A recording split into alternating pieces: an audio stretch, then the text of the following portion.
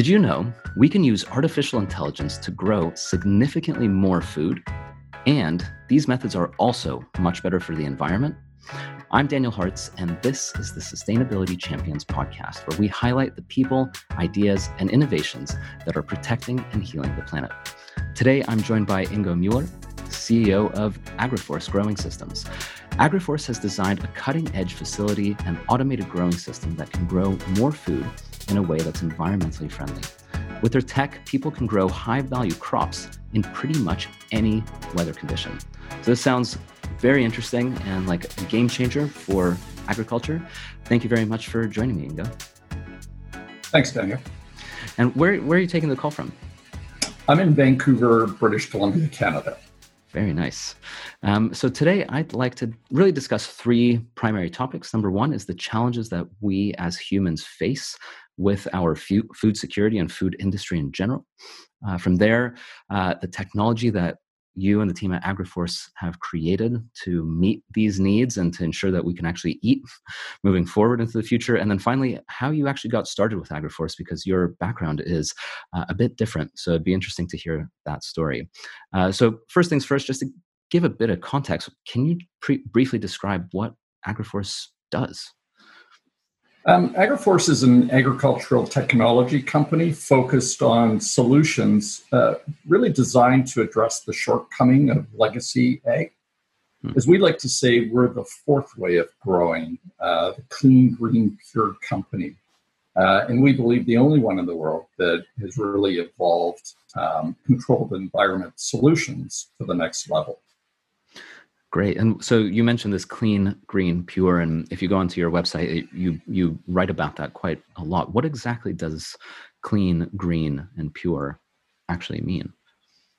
What it really means in the simplest sense is we've tried to create a solution that is more sustainable by its very nature in terms of its consumption of energy and resources.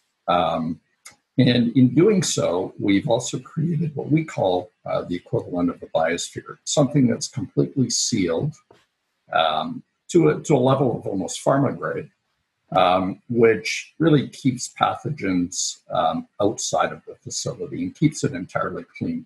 So we avoid the use of pesticides and other forms of pest control to ensure that whatever it is we're growing is in its most natural genetic state.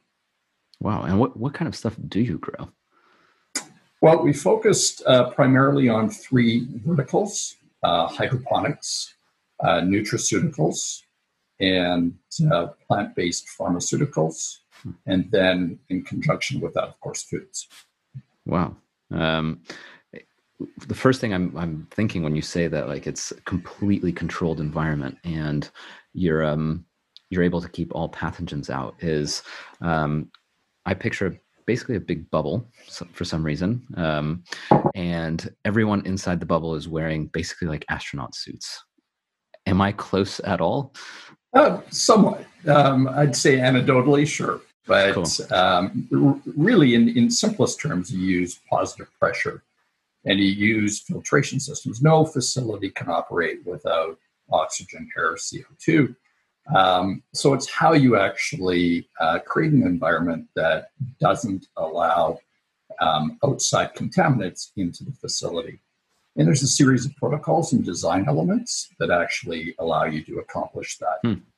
So at a simple level, when you think about traditional agriculture and greenhouse solutions, by and large, not all, but most, vent to control temperature, because by their very nature, the solar gain increases humidity and temperature inside the facility. And they don't have the sophisticated climate control systems. Again, we're speaking about the majority. And so they have to let air into the facility. And when they do that, you have the microorganisms, contaminants that enter the facility. A second critical element is human interaction. Employees who are out in the fields or in the immediate vicinity and area are attracting various contaminants into their hair, onto their clothing, and they bring those into the facility. And that then forces the facilities to deal with some of these issues. So it's about creating, like I said, a series of protocols and a facility design that actually mitigates that risk. You're never going to be 100% perfect, but certainly it substantially eliminates the need to utilize any controls. Wow, that's really cool. How did you get into this? Because as you were saying before we started recording, you were mostly in finance. Well, my background is finance, and the benefit of that is I've been exposed to a multitude of industries and sectors. I'm a bit of a unique breed in that, in my capacity in call it financial consulting, investment banking, I've evolved into a C-suite executive, where often I'm brought into companies to lead, design strategy, build teams. And really the fundamental elements of that exercise are the same across a multitude of sectors. So I've been in diverse things like industrial applications and petrochemicals, involved in mining, involved in entertainment, life settlements. I mean, virtually anything. But I would say, as uniquely different as they are, they do have commonalities in how you build an organization and how you identify perspective to try to figure out how to do something better. And in this particular case, I had been, I don't want to say courted, but certainly I had been asked to be involved with two entrepreneurs who really looked at agriculture, and credit to them. They realized there was something badly broken. And they wanted to figure out a better, smarter way to address urban farming opportunities, find a way to bring foods closer to the populace, so to speak. As many people know, the supply chain is designed to be efficient.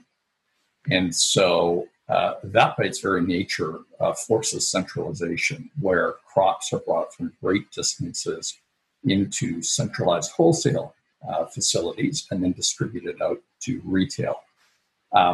So efficient at scale, but unfortunately what's compromised in that is our planet by virtue of where and how things are grown. And then, of course, the cost, the fossil fuel cost of moving those materials around.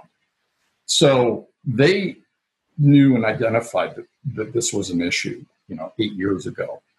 And they were trying to figure out better, smarter ways to attack the problem. So during that time, they kept me sort of informed of their journey. I was quite busy myself with other endeavors and kind of listened along, not really fully understanding the magnitude of the problem.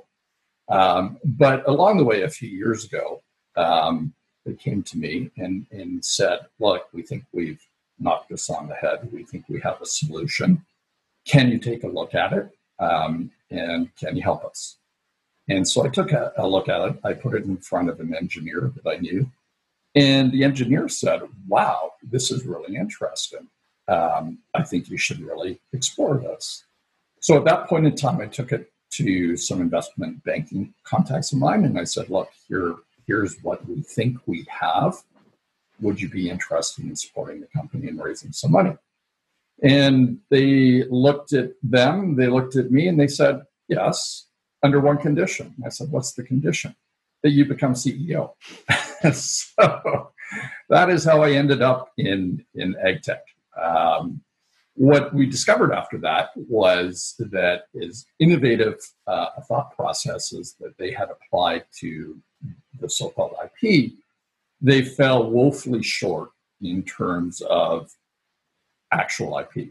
It was really more concept than reality. My background, like I said, I've done a lot of different things. A couple of those have been actually implementing new tech into industrial applications, one in petrochemicals, one in coke fuel for the making of steel. And so I, understand what it takes to not only develop and refine IP, but actually execute. And so we had to set about really figuring out these concepts and turning them into an actual defined IP and solution, which we've done over the last few years. Wow.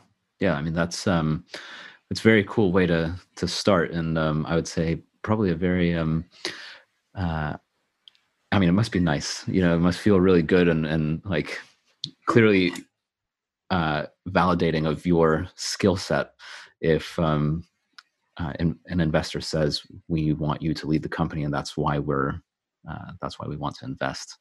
There's a lot of pressure in that, but that's true too. Yeah, it's kind of goes both ways. But I think at the end of the day, it always comes down to trying to eliminate any biases. And I think in this particular industry, the benefit is I didn't have any legacy biases, mm-hmm. And I was able to go and speak to experts and professionals, and sought out actually a team of people who sat outside of the ag industry initially. Complemented that with people with that expertise, of course, but it really allowed us to change the way that we looked at things and apply things we've learned from other sectors and industries to change what people accepted as the norm. Yeah. And given the magnitude of the problem, people are creatures of habit. People are creatures of really staying the norm unless they're forced into a situation of change. I mean, COVID's a perfect example of that. Even then, you see the resistance. Mm-hmm. So if it isn't broken, why fix it? Well, I think, mankind's attitude has to change. We've seen that with COVID. I mean, there's ample warning about pandemics and risk of pandemics. Bill Gates has been talking about it for a decade. Yet nobody took heed and nobody prepared. And now we're dealing with the consequences. So I think having that different perspective, not getting caught up in those legacy systems and accepting them, allowed us to break the chain, so to speak. And even marginal improvements make a tremendous potential difference. Yeah. And undoubtedly that sets the stage for more innovation and change. Tesla has done it with automobiles. Amazon has done it with distribution. There's lots of examples of companies taking tremendous risk and applying new learnings to industry. And we hope to do the same. Yeah, I think you're absolutely right. I mean, with those two companies you mentioned, Tesla and Amazon, these are huge markets. And I mean, food, I would probably imagine, is one of the biggest markets in the world because everyone has to eat. And so, like you said, marginal change in the way that food is produced or the way it's delivered, the chain reaction based on that is the ripple effect is massive, because even a 1% shift in the way that food is created, I mean, since everyone is eating, it's not a nice to have. It's a huge change. You mentioned that the founders, first of all, I just think it's really interesting. I've never heard of farming practices called legacy agriculture. I think it's a really cool term, and it's probably what you do all the time, which is looking at agriculture in a completely different way. By using the word legacy, it kind of makes me think of legacy technology, which it technically is. It just kind of just shines a light on it in a different way that I've never considered. You mentioned that the founders originally, one of their kind of issues that they were looking to fix was the fact that farming is very far away, or at least that's what I interpreted based on what you said, because they were looking to bring it to do urban farming.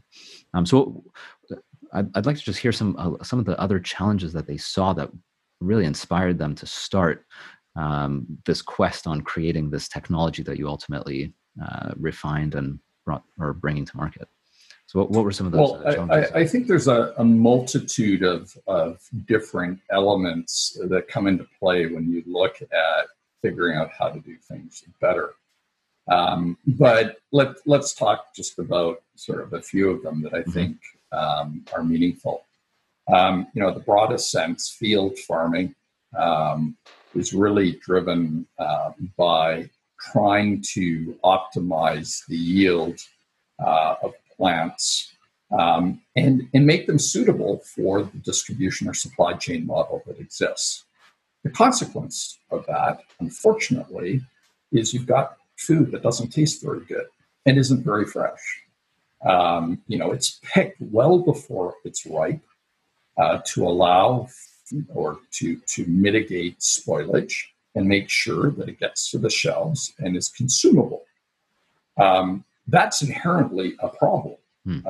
And so just the simple fact of being able to move it closer to the consumer and bring it directly to the consumer is infinitely more attractive, both from a consumer taste and preference perspective, but also from a sustainability perspective. You're not moving things unnecessarily through a supply chain so that you're driving costs down and you're creating so-called efficiencies of Big Ag.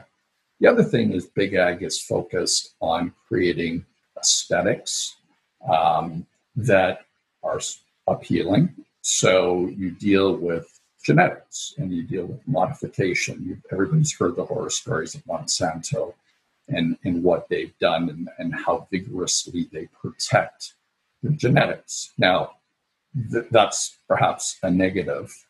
There's also positives in genetics, but the genetics have been designed to mitigate the impact of pathogens, pests, etc., but also to ensure that tomato or what have you stays edible for a longer period of time. The knock-on of all of that is it's not what it was designed or created to be. And so we look at it and say, okay, how can you actually create something that allows that plant to achieve its genetic potential without actually playing with it, without doing things to it that, if consumers really knew and understood, they might not be so inclined. Kind of like how are seedless watermelons born? Well, that's all breeding and genetics. But so when you look at field agriculture, you're looking at massive areas. And now, in the context of what ag is trying to do, they're trying to make that more efficient. They're trying to grow more on less area. But the fact remains that you're in an uncontrolled environment, and you cannot control the factors that influence the way a crop performs, other than through genetics. So but when you're saying, sorry, just to clarify, when you're saying uncontrolled environment, you're referring to things like how much sun or rain. Yeah, Mother Nature, things you can't control. So they're spraying pesticides on these crops, fertilizing these crops. And where do those end up? They end up in our water table. Mm-hmm. If anybody understands anything about water tables, they understand that they are the source of the majority of our water. Certainly in the United States, if you look at California, Arizona, yes, some come from the rivers, some come from other water sources, but predominantly it's underground water tables. Those get contaminated. It's the same, it's the same as the difference between organic and non-organic. Most consumers naively believe, it's organic, therefore it's not sprayed. Yeah. It's as close to nature as possible. Well, what they need to consider is the fact that much of agriculture is controlled by half a dozen major corporations, for example. Or they are supplying or obtaining the supply through mega farms. And those farms are all located in an area, in a centralized area because of climate, typically, and expertise.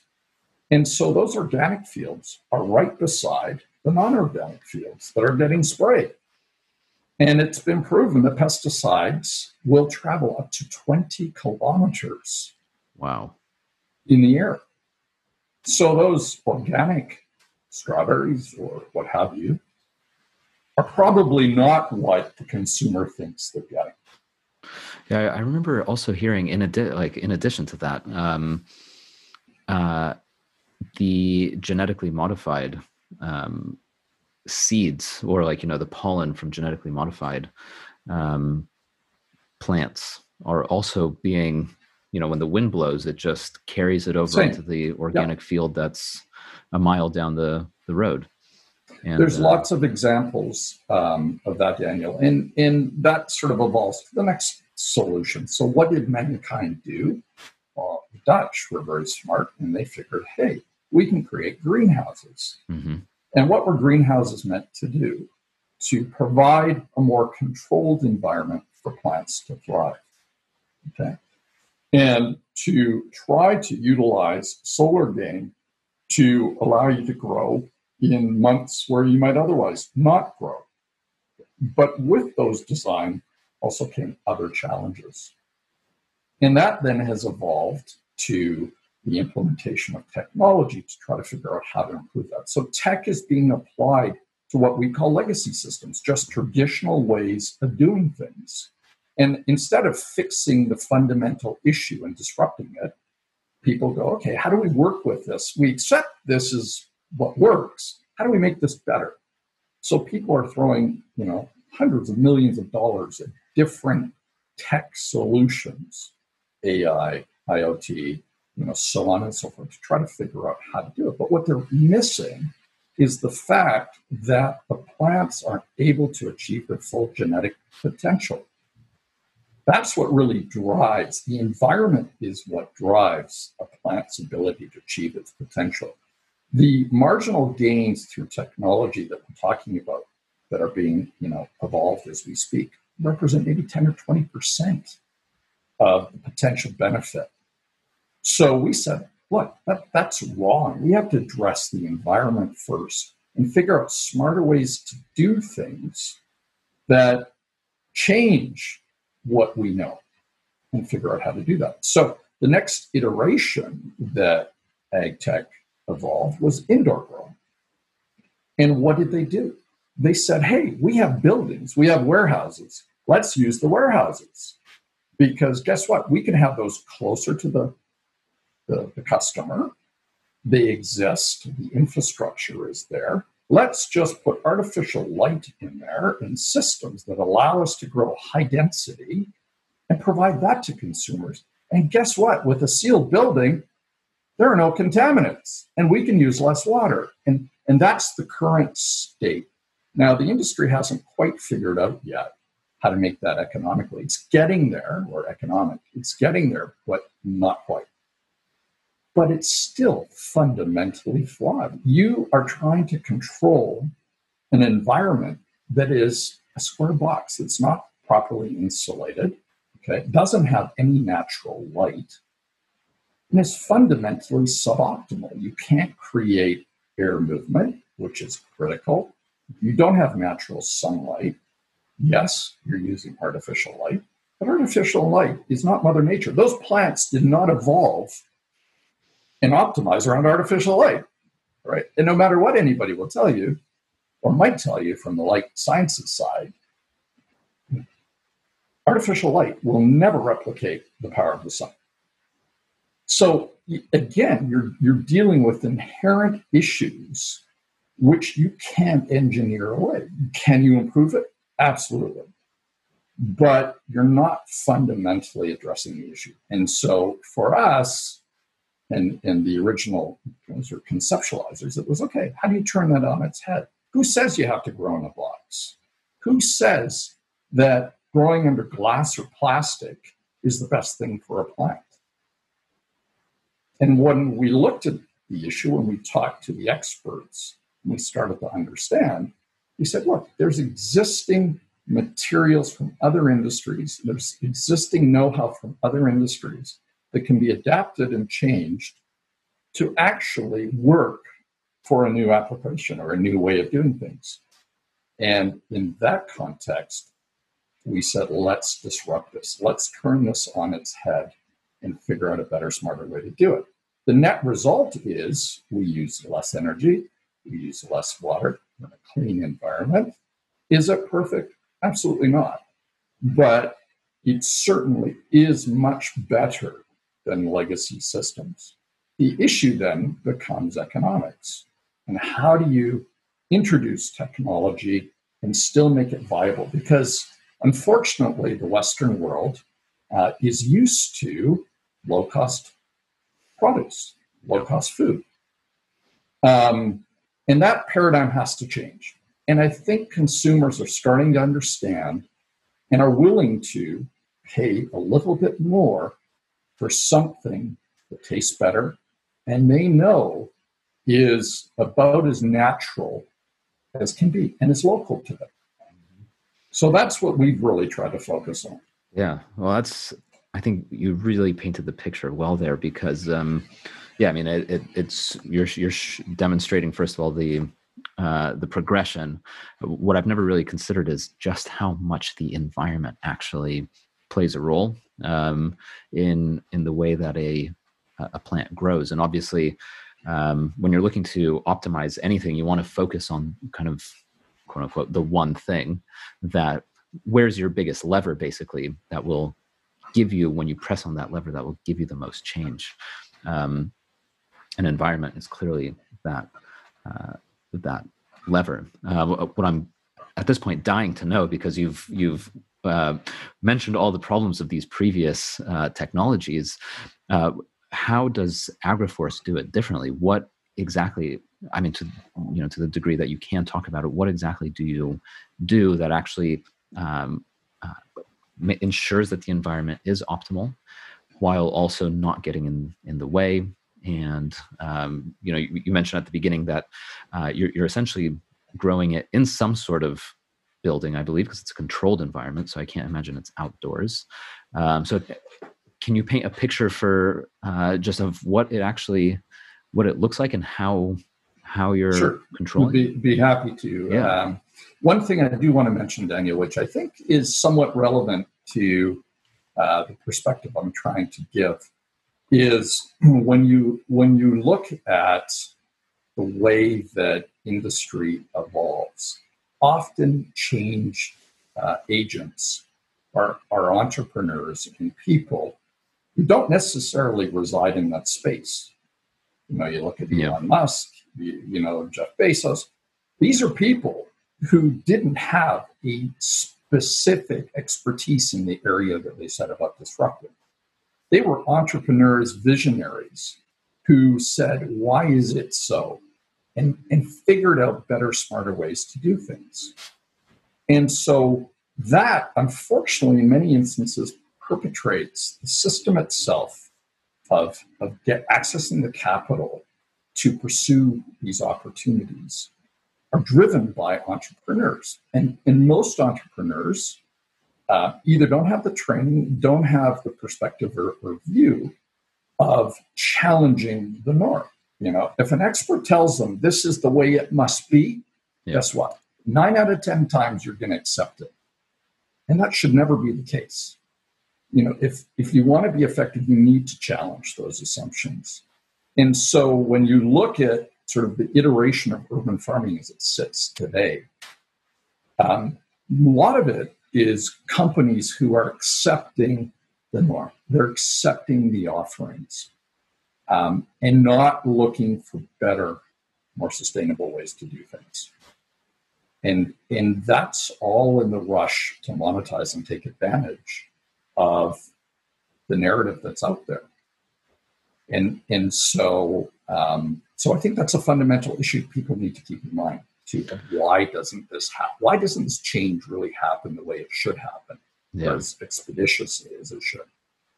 Back to your question. So but I just unless you want to comment on that, I do, just because you're absolutely right. I think the number of times you hear people saying like, well, it's always been this way, so how can you possibly, as soon as someone mentions a radical idea, instantaneously everyone says, oh, well, that can't work. And there's that's because that, in order to change, fundamentally change and to disrupt something, you have to look at it from a completely different point of view. You won't be able to I think it's an Einstein quote, and where he said, if we continue to look at problems, do you know what I'm talking about? I'm totally butchering it. I can't remember. Unfortunately, I don't. But he basically says something along the lines of like, you're not going to be able to find a solution if you're using the same thinking that created the problem. You need to really get out of that thinking and basically think about it completely differently. And that's the benefit of, which is what you did at the beginning, is bringing together people who are not really related to the industry. It's obviously helpful to have people who have some background or have a complete background who are willing to approach the problem differently.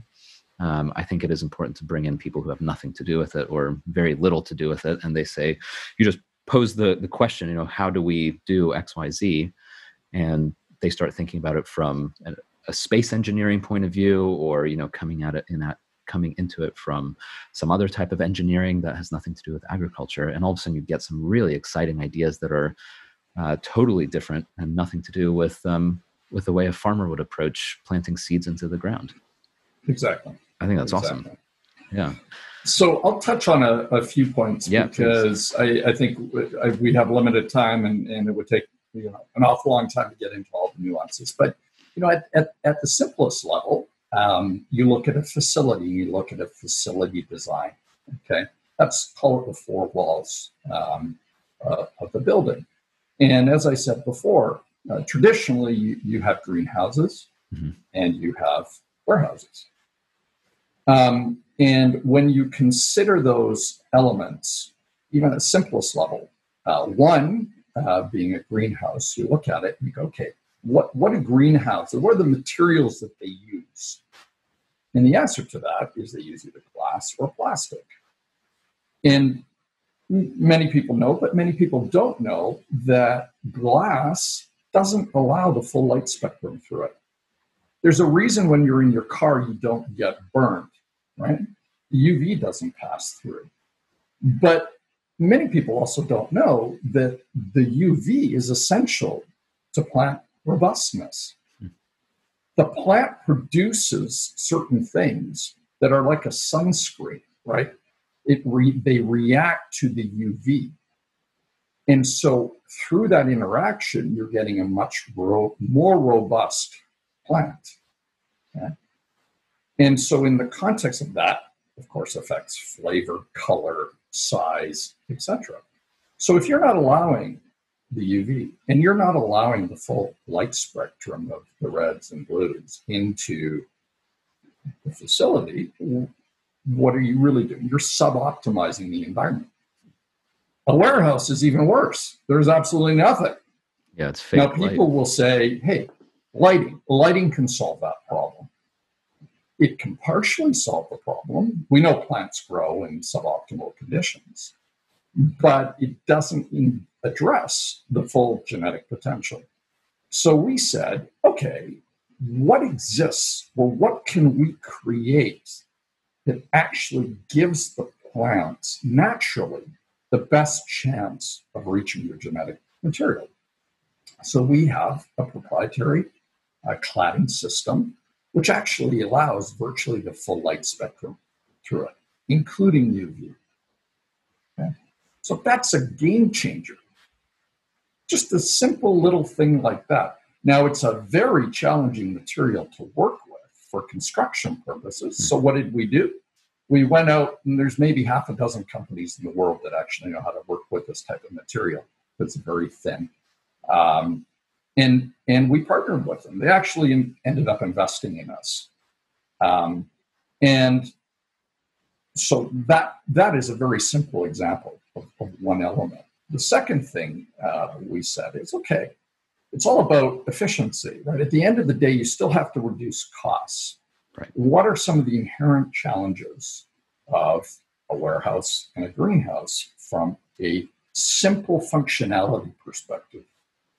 And if you go into a greenhouse or you go into a warehouse, every 6 to 12 feet, you have pillars, right? Well, those pillars, when you add them all up, have a meaningful impact on workflow and yield. They take space. Yeah, so we said, out of that. Yeah. So we said, Can we build a building that doesn't have that?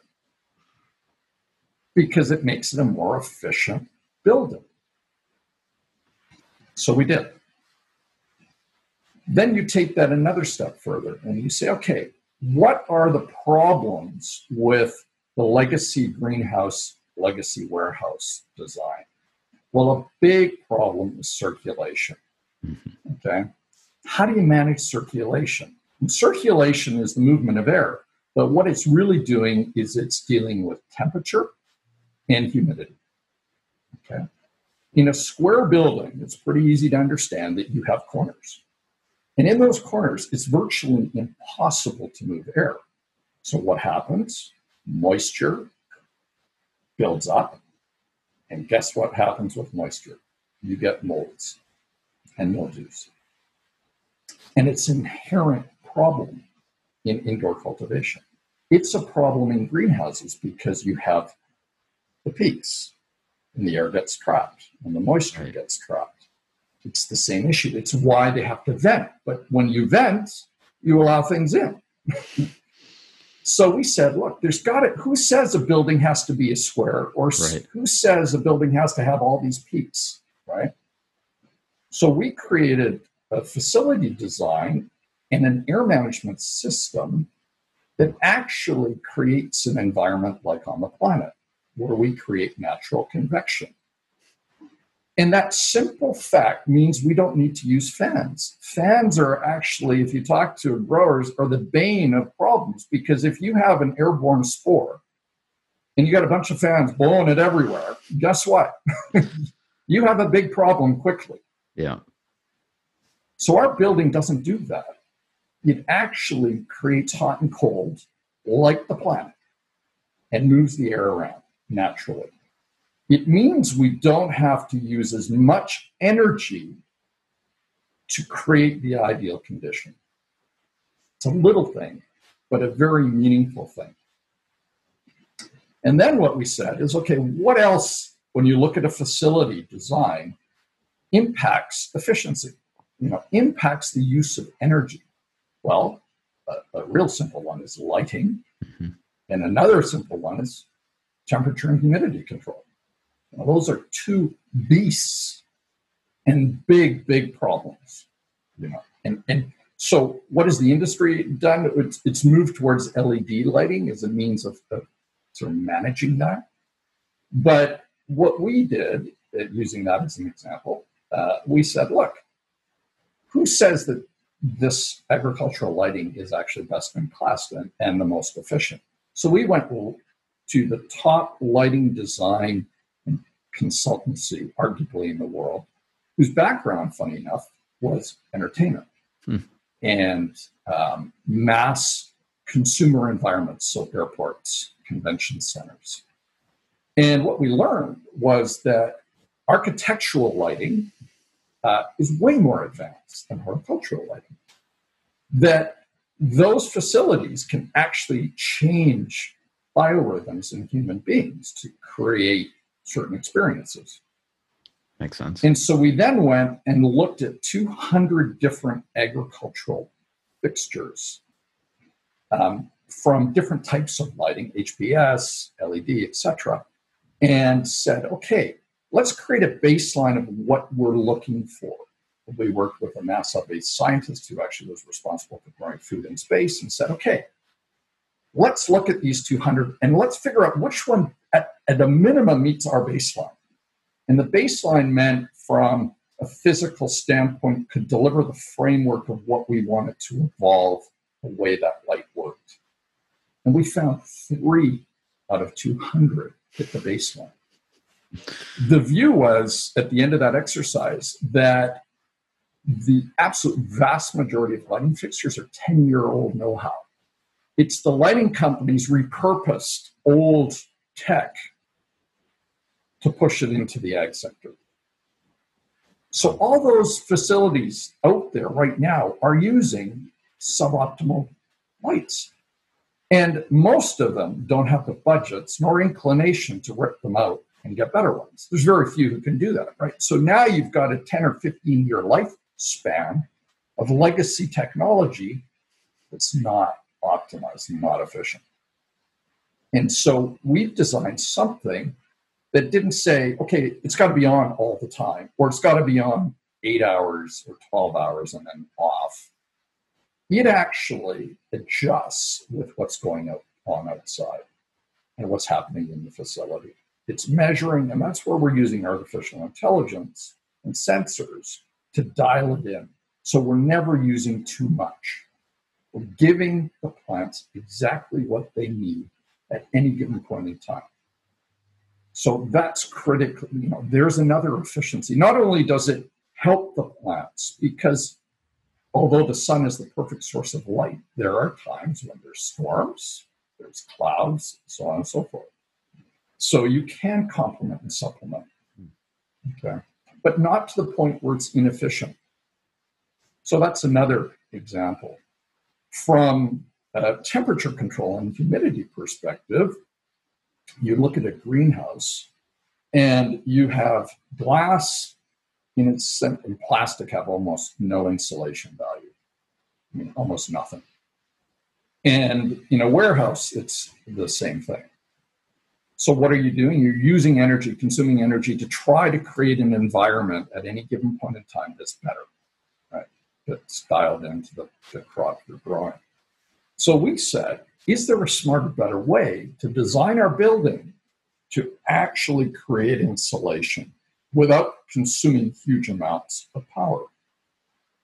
And so what we figured out was we could design a building that had a cavity of space that we could inject with water-soluble foam that could actually create insulation value of up to R30, which is more than a commercial building or house. And we can actually dial that up or dial it down depending on the conditions. So those are some of the elements of just thinking outside the box. Wow. And applying technology. So, for example, the foam technology is actually a firefighting technology that we applied to use because there have been people, small scale, who had effectively demonstrated that you could actually create insulation values around this. So those are elements of how you think outside the box, how you apply technology to do things better and smarter. Yeah, that's really cool. And now I understand why you say that this technology allows you to grow high value crops in pretty much any weather condition, because essentially what it sounds like you're doing is, there's a few basics that you would always keep in mind, like avoiding corners clearly in terms of the way you design the building, and also the ensuring that the heat and cooling is done in a natural way. The lighting clearly, and this foam means that if it's a very hot space with a lot of sun, then it adapts to that, and you know how much insulation to put in order to keep it cool enough. And also the lighting, you'll probably be usually quite low. Or if it's in a very cold, dark place, and like north of Norway or in the north of Canada or something, then you just dial it up so that you're always creating those. Yeah. And each location dictates how the technology works with, right, or how the various components work with each other. So you're always dialing in, and that's where the AI starts to learn and starts to adjust based upon that environment, weather patterns. You can't, just take a facility, plunk it down, and hope it works. Right. There can't do cookie cutter. No. We designed the construction and the way that we do these to be modular and scalable. So that was one of the things we wanted to make sure we could do. Right. So as you build one, you could build 10, beside each other. And so it all depends on the purpose, the use and the purpose of what it is you do or what you're looking to do. So that's why we call it the fourth way, something very different, unique, to what we call legacy ag represents. Yeah, it makes a lot of sense. And so these can be built in cities or close to cities. Correct. Wow. So, yeah, from the point of view of going back to that original point you were saying about picking things way before they're ripe, et cetera. I mean, with this kind of technology, in theory, you could pick them the day that they'll be consumed. It's designed to harvest daily, to bring to market daily. So, of course, every crop is a little bit different. So it depends. And we're still working through all the various applications and crop potential. And the design in the building around the automation is all dictated by the crop itself. But there's a lot of similarities between, different crops. So it all depends. But notionally, the same principles apply. And I'm conscious of time here. I'm just really curious, based on what you just mentioned, is does one building focus on one crop, or you can have multiple different crops in one building? You technically could have multiple crops, albeit we design the buildings to be crop specific. I understand. At this stage, we're still early in the evolution of the technology, and we're going to get smarter. We're going to get better. We're going to challenge ourselves every step of the way to figure out how to do it more efficiently and less impactfully, and create the best tasting product we can, and healthiest product we can. Yeah. So it'll be interesting to see where we get to in the next 5 years, but we have great aspirations. So I'm looking forward to it. I mean, it sounds like you have a very strong start. And I think it's the technology that you're talking about is clearly revolutionary. And I think this is a disruptive technology to a legacy technology, legacy agriculture. For anyone who's listening, I mean, personally, I'm extremely curious to know how I can actually support you. And I'm sure there are others who are listening to this who are interested. Is there anything that they can do at this point to actually support AgriForce, and either, what can we do for the people who want to make life a little bit easier for you? I think just follow us on social media. Stay go to tuned. our website, and don't accept the norm. Don't accept the norm. The tech know-how, expertise exists to give consumers more environmentally friendly, good tasting food. And I think, if, of course, we understand that not everybody is privileged and can afford what we're accustomed to when we look at other parts of the world. Our job is to try to figure out how we do these things more cost effectively, so it becomes ubiquitous across all consumer levels. That's not something that exists today, but it's something we want to work towards. There will be other solutions for other applications, cheaper alternatives as technology evolves. But we have to challenge ourselves, and we have to think about the impact our behavior is having on the planet and on the population. And when you just look at the basics of what we talked about early on, that's a scary proposition. We're going to be, as a population, over 10 billion people by 2050.